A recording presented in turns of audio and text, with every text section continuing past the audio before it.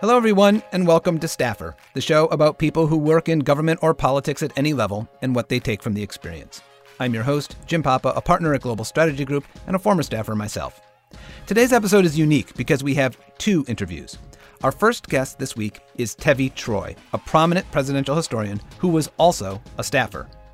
After his undergraduate degree, Tevi came to Washington and worked at the American Enterprise Institute, then decided to go get his PhD at the University of Texas. He then came back to Washington and worked on Capitol Hill for a few years. In 2003, he joined the Bush White House and held several positions over the course of 6 years. Among them, he served as Deputy Cabinet Secretary and Liaison to the Jewish Community, Deputy Assistant to the President for Domestic Policy, where he ran the DPC, and finally, Deputy Secretary of the Department of Health and Human Services, where he served as the Chief Operating Officer of the largest civilian department in the federal government. Here's what's unique about Tevi, though.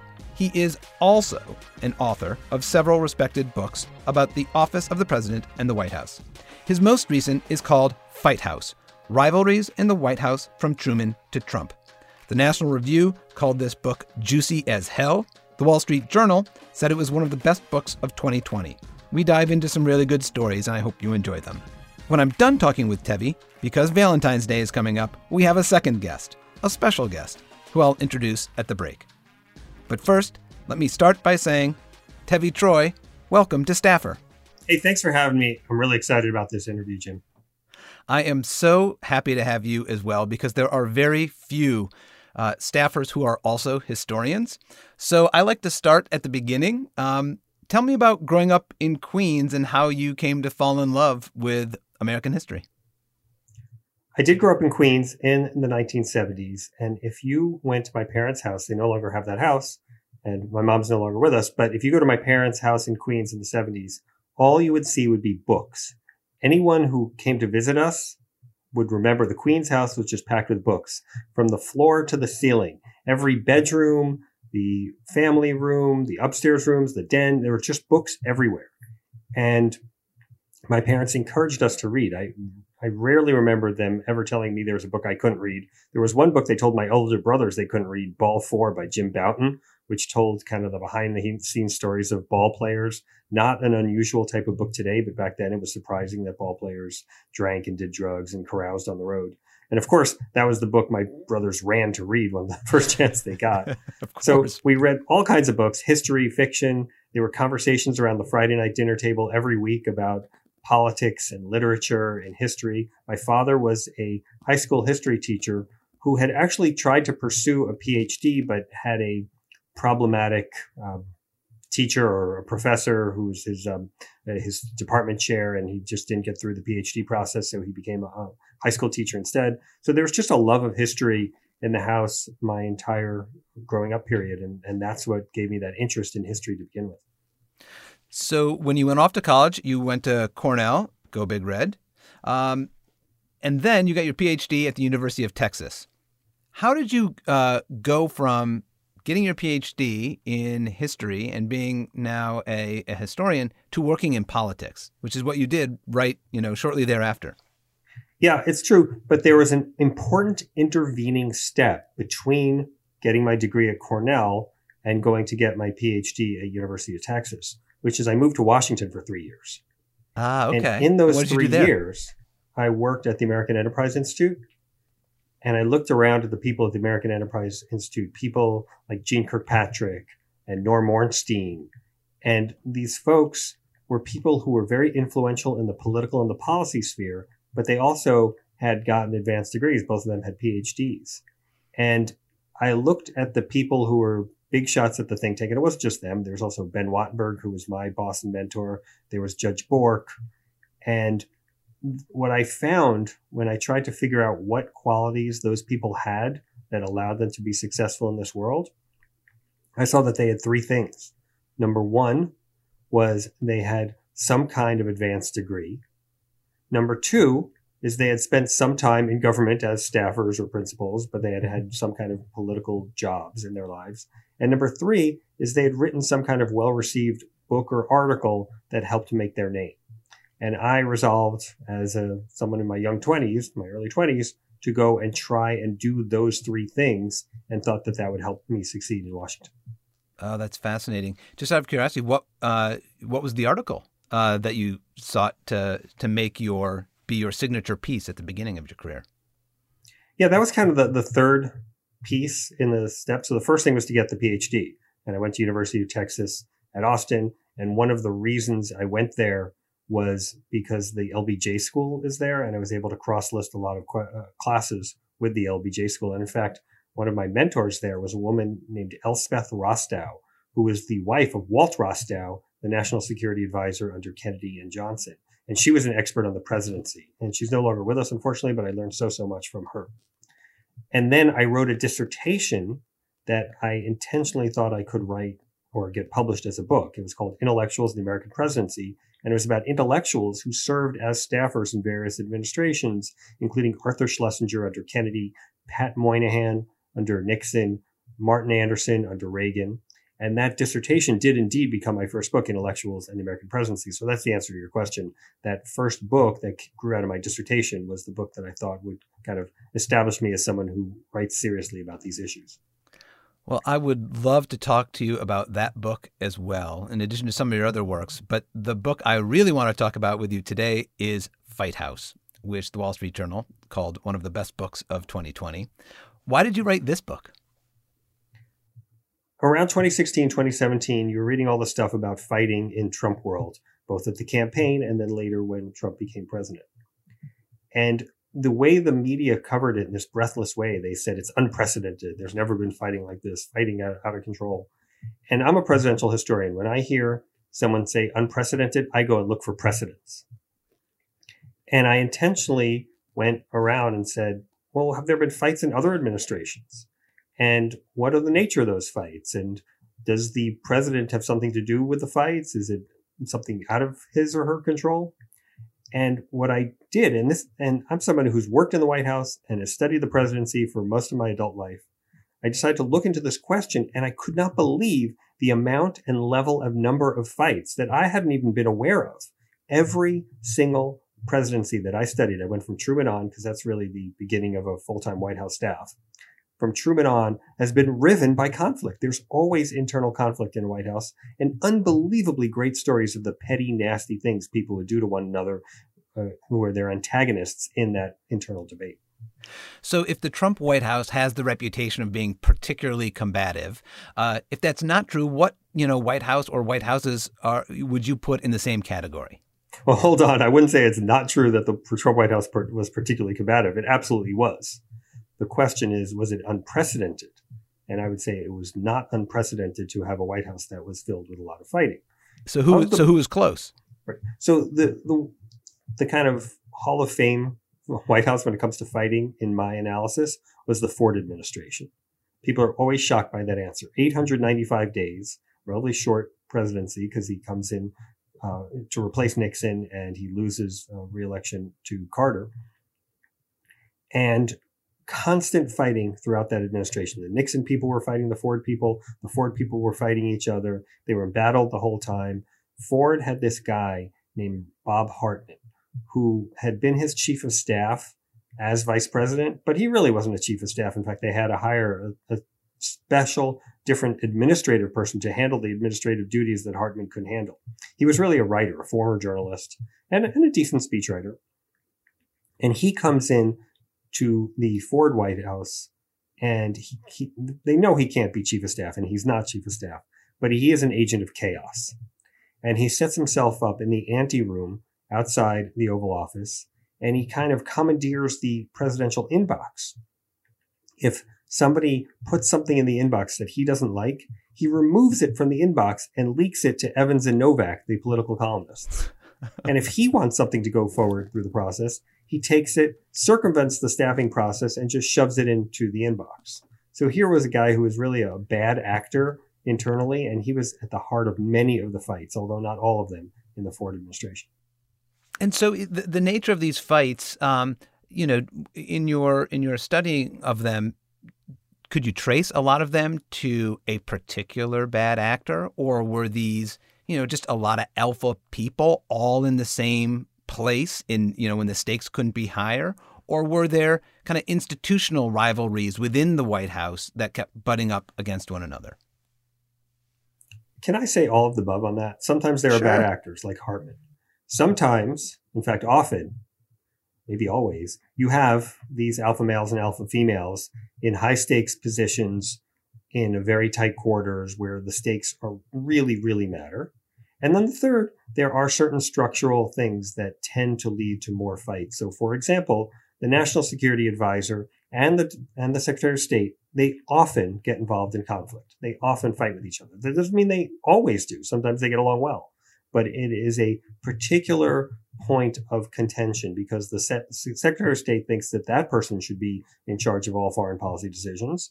And the National Security Advisor, who is next to the president, isn't 6 blocks away, like in Foggy Bottom, that person thinks they should be in charge of foreign policy decisions. And it's kind of a constant place of conflict. And if you look at my book, Fight House, you'll see in multiple chapters we talk about the tensions and the fights between the Secretary of State and the National Security Advisor. You know, one of the secretaries of state that's in the book is Al Haig. Can you describe some of the challenges he had with the White House staff? Al Haig, that guy, he was something else. You know, I got to get back to Ford for 1 second because he was briefly chief of staff under Ford. And he, 35 years later, he's interviewed for the oral archive history at the Miller Center. And the interviewer was Richard Norton Smith. And he said 35 years later, Al Haig would still get red-faced and sputtering mad over just the mention of the name Bob Hartman. So sometimes these fights really have long-lasting implications where people just don't ever get over them. But when Haig is Secretary of State, and again, there's someone who's been a 4-star general and chief of staff in the White House, so he really thinks that he's got it going on and that he should be the vicar. That was his word, vicar, V-I-C-A-R, vicar of foreign policy. And the Reagan people don't have any great love for him. And in fact, Nancy Reagan doesn't think much of him. And in particular, Jim Baker, who's the chief of staff, and Mike Deaver, who's the deputy chief of staff, really don't like him. And they try to keep him off Air Force One, off Marine One, out of the presidential motorcades, and even to keep him out of the hotel that the president stays at on foreign trips. And Haig is irate. And he complains. He says, first of all, he says, what am I, a leper? And then he complains about the so-called guerrillas in the White House who are out to get him. So Mike Deaver, 43-year-old deputy chief of staff to the White House, dresses up in a guerrilla suit in the White House and makes fun of Haig. That I just find astounding. As a former staffer, I just could not imagine it, especially in these days of cell phone cameras and Twitter and social media. It's really unbelievable and unimaginable. But even that someone would do this in the 1980s really strikes me as crazy. You know, speaking of this kind of the national security apparatus, et cetera, Kissinger was quite an operator and night fighter internally. Can you tell us about his experience? Oh, my gosh, yes. And Kissinger, he was out of control. He may be in the bureaucratic knife fighting Hall of Fame. We think of Kissinger as this kind of old Buddha-like guy with a Germanic accent who pronounces on TV occasionally about his foreign policy genius. But Kissinger, in the late 60s, early 70s, was a much younger guy. He was kind of thin-skinned, and he was also nervous about his own position. He was a former Rockefeller guy in a Nixon administration that didn't necessarily like Rockefeller.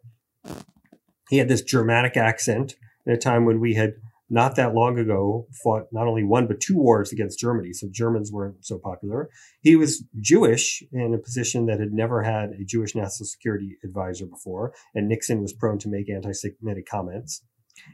In fact, there's one story I have in the book that Kissinger is at a national security meeting. The subject of Israel comes up. Kissinger makes some relatively innocuous point about Israel. And Nixon says, "Can we now hear the American point of view, Henry?" Just an astounding comment. So Kissinger is very nervous about his own position, very just on edge. And the Secretary of State is William Rogers, this patrician, former attorney general, guy who knows Nixon for 20 years, close friends with Nixon. And Kissinger just constantly feels like he's on the bottom end of this relationship, and he's trying to outmaneuver Rogers constantly. And we think about this with, who's heard of William Rogers? But everybody's heard of Kissinger. We think of Kissinger as the alpha in this relationship, but Kissinger did not see himself as the alpha in this relationship. And he's constantly trying to find ways to push Rogers out of the process or outmaneuver him or make him look bad in front of Nixon. One of my favorite stories from the book is that Kissinger, believe it or not, was quite the ladies' man. And at one point, he's dating the attractive Bond actress Jill St. John. And it shows up in the newspapers that Kissinger is dating this woman. Not a shock to us today, right? A big shot in the White House dating a Hollywood actress is something we've seen in multiple administrations. But Kissinger dating her is a big deal. It shows up in the press. And Kissinger goes to Nixon to complain that his rival, Secretary of State Rogers, has leaked this information to the press. That's why it's appearing in the press. And the truth is that Kissinger leaked the information for two reasons. One is, you're dating Jill St. John. You want people to know it. But two is he wanted Rogers to look bad in front of Nixon. And the way to make someone look bad in front of Nixon was to accuse them of being a leaker. As we all know, Nixon hated leaks. And in fact, the group, the Plumbers, was so designated because they were assigned to root out leaks. Now, what we know today is that they didn't root out leaks so much as they destroyed the Nixon presidency. But that's how much Nixon hated leaks, that he was willing to empower this group that ended up destroying his presidency. Incredible. Of the presidents that you look at a lot of them, 13, how much, are they responsible for, creating environments where this happens or not applying a managerial style to minimize perhaps something that's impossible to eliminate? So who's sort of best and worst? So that's two different questions. Let me answer the first one first, which is that there's always going to be fighting in the White House. A president cannot eliminate fighting. They can only manage it. But in the book, in Fight House, I lay out 3 levers that presidents have for managing.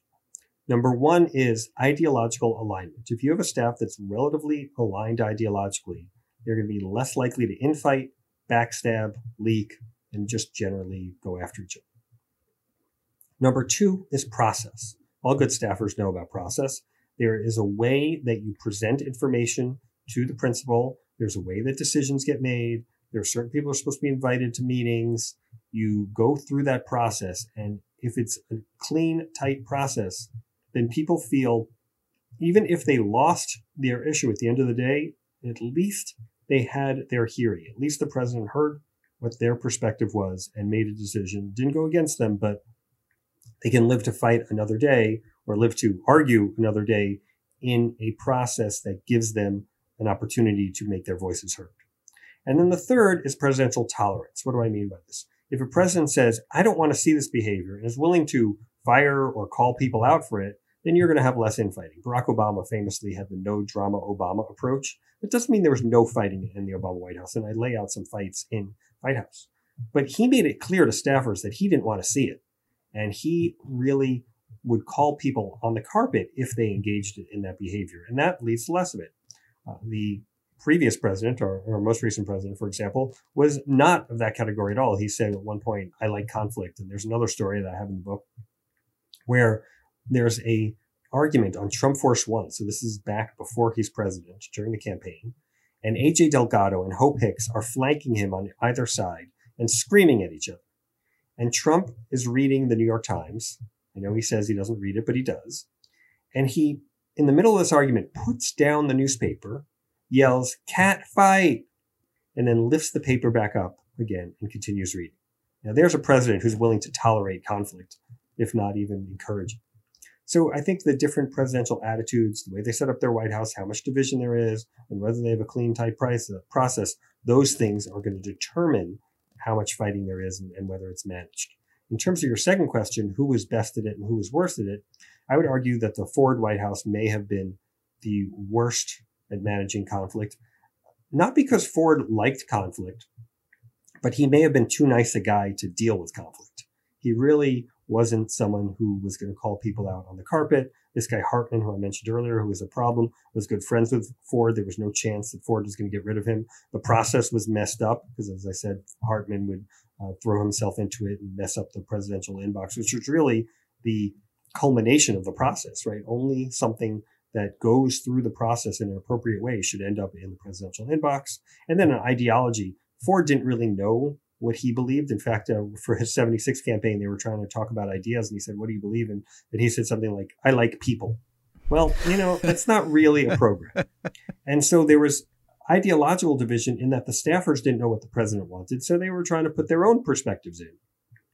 And I think that sometimes led to more conflict. So I'd say the Ford administration was probably the worst. In terms of the best at it, I got to give some points to the Reagan administration, because Reagan definitely had ideological division between the conservatives and the moderates in his administration. But he kind of knew how to bring both of those sides in, with Baker, who was the chief of staff, who I mentioned earlier, and was the kind of leader of the moderates or the pragmatists. And Meese, Ed Meese, was the counselor of the president, wanted to be chief of staff, but didn't get that job. He was the leader of the conservatives. And I think what you got from Reagan was a conservative administration that was willing to make pragmatic compromises to get things done. And so there was definitely disagreements in the Reagan White House, but I think they managed it in an appropriate way. Let me be bipartisan on this and also give some props to Bill Clinton. His first 2 years were kind of messy, and they tacked further to the left than Clinton sold himself as in the 1992 campaign. But after the 94 election, when Clinton loses both the House and the Senate, the first time in 2 generations that the Democrats had lost control of both houses, then he decides to try and tack back to the center, and he brings in this secret aide called Charlie, who is giving him advice from the outside. Charlie turns out to be Dick Morris, and he and George Stephanopoulos, who's one of the chief of the liberals in the Clinton White House, they hate each other. They go out after each other, hammer and tongs. There's a lot of fighting. But at the end, Stephanopoulos determined that it was just Clinton being Clinton.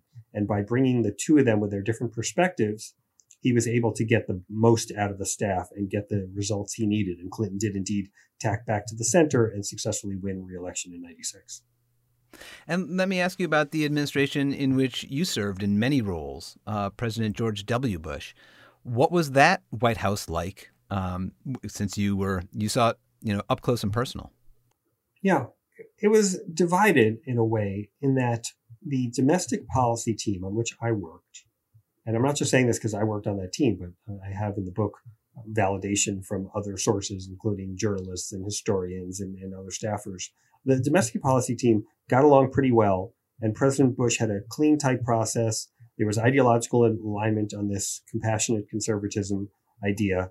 And for the most part, Bush said he didn't want to see conflict, and he was a Harvard MBA, the first MBA president. He kind of believed in the Peter Drucker principles of management. And I think they had a relatively effectively run domestic policy operation in the Bush White House. And in fact, the press used to complain about the dearth of leaks from the Bush White House. On the foreign policy side, however, it was much messier. You had these big folks, kind of 800-pound gorillas in terms of Powell and Rumsfeld and Cheney, and Secretary Rice, Condoleezza Rice, was the national security advisor, and she was trying to control these big egos and these big reputations. And it was just much harder to do. And the foreign policy side was much more dysfunctional, much more driven by infighting and by leaks. So I think I would say I saw both sides of it. And Bush was aware of it. I was in a cabinet meeting once where Bush made some point that both Powell and Rumsfeld agreed to.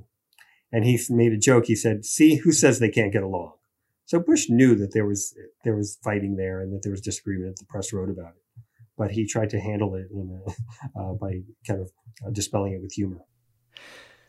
So having worked in the White House and studied many White Houses, there are a lot of people today who are new to the White House. What advice would you give to one of the staffers who are heading in there today? When I went to the Bush White House, I called a friend who had worked in the Clinton White House, and I asked him for advice. And he gave me 3 words of advice that I actually put in the book. Watch your back. It is a rivalrous place. There's lots of petty jealousies. People will think that you're a danger to them in some way. And so you've got to be really careful. That said, you're in a foxhole with people, and you can build relationships that will not only have to survive difficulties inside the White House, but also will last the test of time. And some of my closest friends are still colleagues from my Bush White House days. So I think you've got to watch your back, but also really try to find ways to develop trusting relationships with people. And it's not always easy to do, I would say. Now, you also served as deputy secretary at HHS, which has 67,000 employees and is the federal government's largest civilian workforce. Did you observe some of the same tensions, rivalries, antagonism at the highest levels of HHS that you saw at the White House? Or is the White House unique in that way? There was definitely rivalries and antagonisms at the agencies. I just think in some ways, well, it's definitely less high profile. And I think that if a secretary wants to get rid of someone, I think maybe it's a little easier. It's not going to show up in the papers as much. I think you kind of have more administrative responsibilities in an agency. You've got to worry about managing your large career staff. When I was there, there's now more, but when I was there were 67,000 employees, as you said, but there's only 100 political appointees. And you just have so much more to deal with. Whereas at the White House, everybody you deal with is a political. And so the fights you're going to have are with other politicals. And so I just think it's not surprising that you see more of this inside the White House. My last question for you, was there any story that you really loved, but it just didn't make it into the book, but you wish could have made it into the book? Yeah, there is a great story that I wish I had put in the book, or had been able to make the book, especially now since this person is relevant in the Biden White House. But Richard Holbrooke, when he was always getting involved in fights. He was a kind of legendary Democratic foreign policy staffer. And at one point, he's at a meeting in the Clinton administration. This is when Madeleine Albright is the Secretary of State. And he's the U.S. representative of the UN. And he's in a meeting with other State Department officials, including a very young Susan Rice, who is the Assistant Secretary, I believe, for African Affairs at the time. And she was very young, which is relevant because Holbrooke had also been a very young Assistant Secretary of State at the State Department. And he makes some very condescending comment to her when she says something about, well, I too know about being one of the youngest Assistant Secretaries of State. In just a very dismissive, condescending way. And she sits there, and the audience can't see this, but you'll see what I'm doing. She slowly unfolds her middle finger and flips the bird at Holbrooke in this meeting. And after the meeting, she calls up Madeleine Albright, the Secretary of State, and somewhat sheepishly tells her that, I'm sorry to tell you, Madam Secretary, that I flipped the bird at a member of the president's cabinet, because this is the U.S. representative of the UN in that administration sat in the cabinet. And she explains the story, and Madeleine Albright says to her, "Good for you," because she also knew what a difficult person Holbrooke was. So it's a great story, but it just didn't make the book. I love it. So Tevi, I have a couple of questions that I like to ask on a recurring basis. One of them is Staffer Hall of Fame. If I were able to raise the money to build a Hall of Fame to staffers and put it on the National Mall, who should be in that Hall of Fame? And ideally, this is someone who you've worked with, who you saw, day to day and really admire them. I would have to give this award to Jay Lefkowitz. Jay Lefkowitz was Deputy Assistant to the President for Domestic Policy in the Bush administration. He also was in the Cabinet Affairs Office in the George H.W. Bush administration. And Jay was just so on top of everything. Everybody in the White House looked to him for answers. The president really admired him. And he had this quality of making himself indispensable.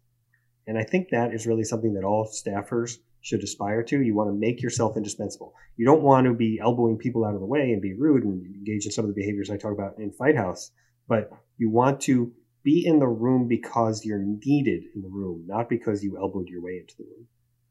Oh, that's really good. And my next question is called Across the Aisle. Who's someone who you have admired, from the other party?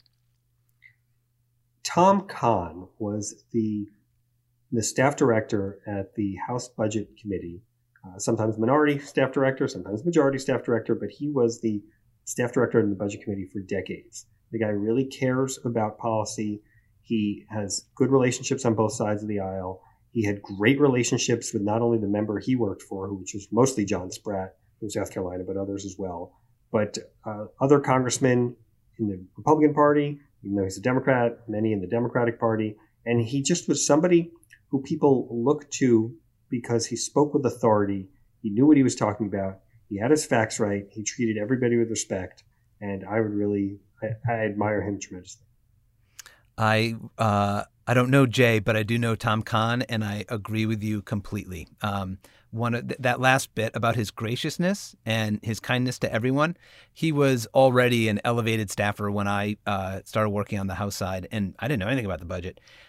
Tom would take the time to explain budget process and numbers to anyone. Obviously, the members relied on him, but so did staff, including junior staff, and he was always kind enough to give that time and expertise. Yeah, I would also want to nominate him for the Staffer Hall of Fame as well. So let's do it. You know what? You're a baseball fan. You get 2 votes. Amen. Thank you. You bet. The book is Fight House: Rivalries in the White House from Truman to Trump. Tevi Troy, thank you so much for being our guest today on Staffer. Thank you. I was happy to do it. Okay, everyone, slight change in our usual programming. This weekend is Valentine's Day, and we all know that politics has created many famous couples. James Carville and Mary Madeline, Kellyanne and George Conway. And on Capitol Hill, Senator Schumer's office has by itself led to many happy marriages. Well, I'm no fool, so this Valentine's Day, I'm going to interview my personal favorite staffer of all time, a 17-year veteran of the House of Representatives, and my wife, Katie Papa. She was scheduler to Congresswoman Nita Lowey for 4 years, and after that, she has been a shared employee among many offices as their financial administrator, managing their operational budget and payroll. It pleases me to no end to be able to say, Katie Papa, welcome to Staffer. Oh, finally. Finally, folks. This has been a long time coming. It has been. We save the best for the moments in the calendar when the interest is peaked. Oh, okay. And Valentine's Day, the demand from our listeners was please have Katie Papa. Oh, good. Good. Well, here I am. So, all right. I said in our intro kind of the jobs that you've held on Capitol Hill, but can you explain a little further exactly what it is you do for congressional offices? Currently? I am what's known as a shared financial administrator, which is a relatively new position on Capitol Hill. In the last, I'd say 20 years or so, it's become a job. In the past, schedulers would manage the office's congressional budget, also known as the members' representational allowance, and the payroll, and sort of oversee office management aspects. But schedulers have become younger and more transient on the Hill. They tend to be younger staff who are there for a couple years versus it used to always be like a kind old lady that was there forever. We've become those kind old people. I know. I'm now the kind old lady. Well, I'm not kind, but the old lady in the office. And so this position cropped up where this is what you do specifically. So that person isn't leaving your office every couple of years and you're having to retrain somebody how to do the budget and all of that. So I help offices. I guide them through with their spending. The largest part of any member's budget is payroll. And so it's largely dealing with payroll, but also how they approach spending for franked mail. There's a lot of rules and restrictions on the Hill. And so I help them manage all of that. And so you started on the Hill as Nita Lowey's scheduler. Mm-hmm. What was that like? It was great. I loved it. I had a whole other career before I came to the Hill. I was a pharmaceutical rep, which was at the time a job that a lot of people wanted. It was sort of the height of the pharmaceutical industry, but I hated it and I was not suited, I think, for sales. And I really wanted to change my career. And it was shortly after we got married, you actually brought to my attention that Congresswoman Nita Lowey, who attended the same college that I did, Mount Holyoke College, had an opening, and I was always really interested in her and working for her potentially. And I sent my resume over to be her scheduler. I sent one resume to the Hill, which I think is kind of unique. And they hired me. They totally took a chance on me. I had no idea what I was doing. And it was a little scary for the first couple months, but I ended up really, really loving that job. So one of the first pieces of advice I got as a staffer on the Hill was make sure the scheduler likes you.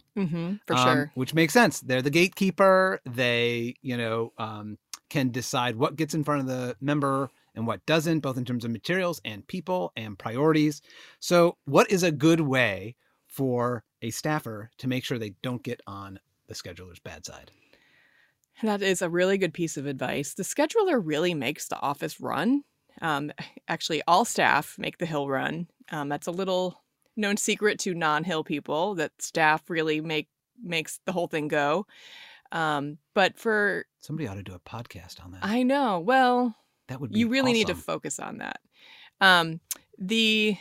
I think in order to get on this scheduler's good side, the key thing is communication.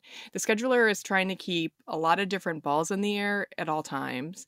And from my own experience and from what I've observed, a lot of times staff will kind of come from the back office, will be completely unaware of the member's chaotic schedule and sort of drop a bomb in the scheduler's lap.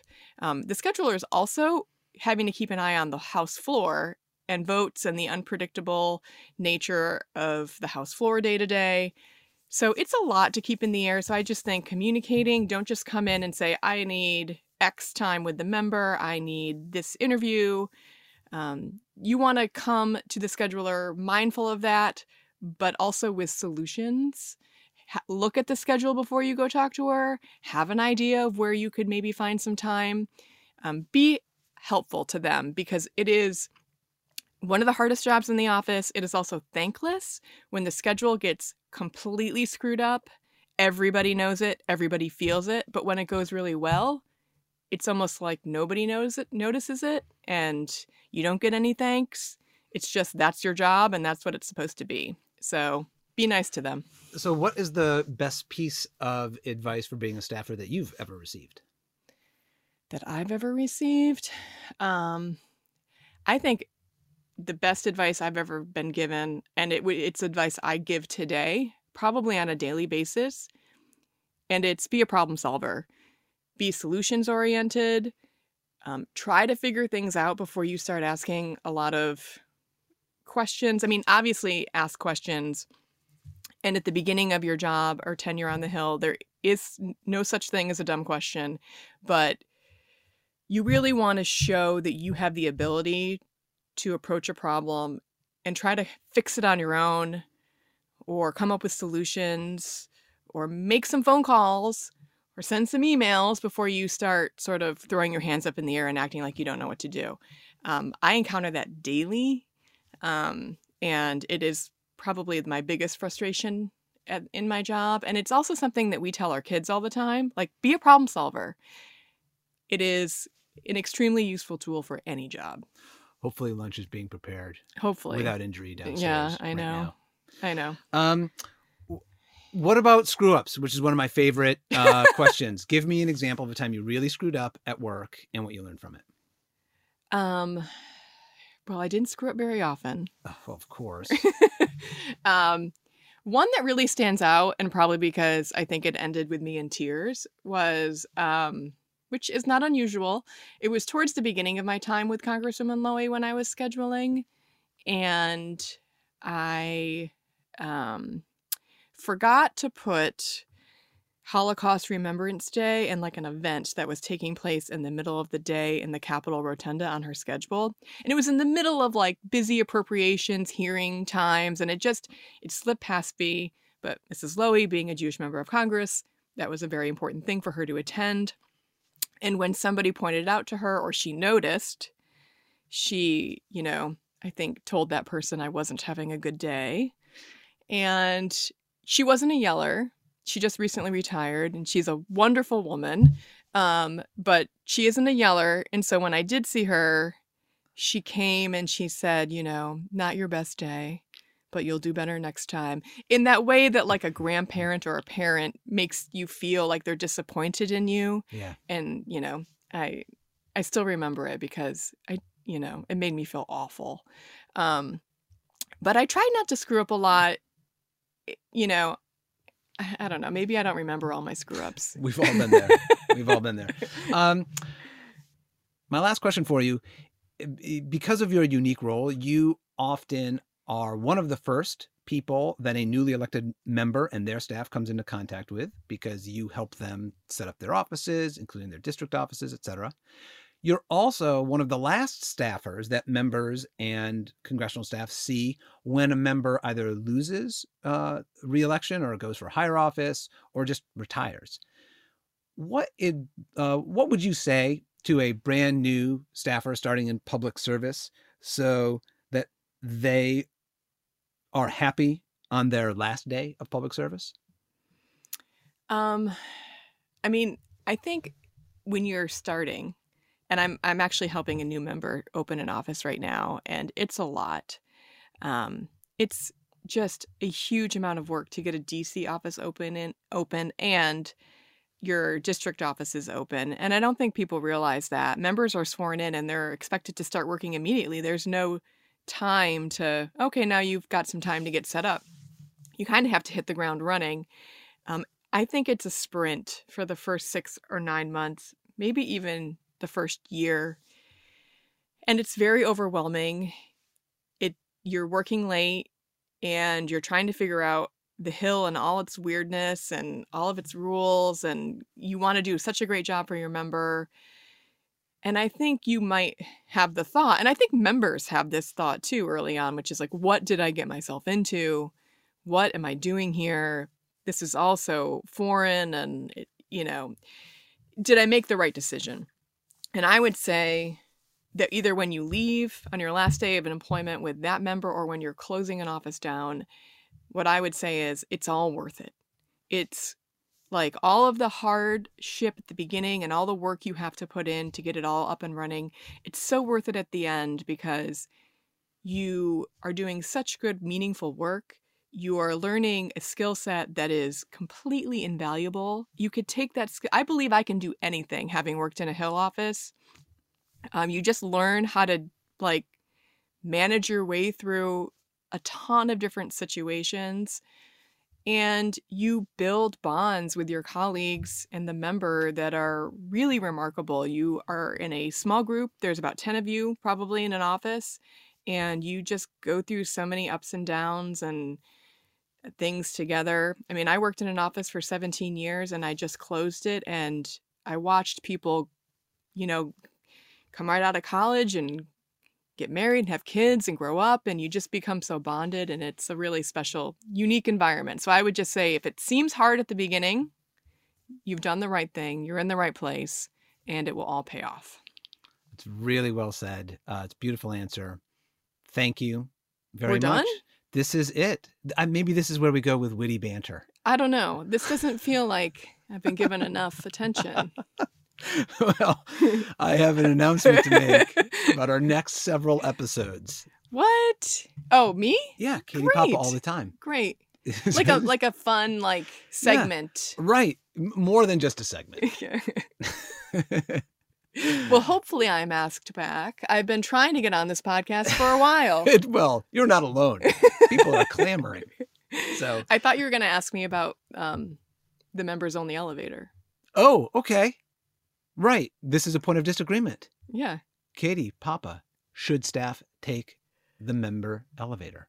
The members only elevator. So now, just for background for everybody, there is in every bank of elevators, and sometimes whole banks of elevators at certain times of day are for members only.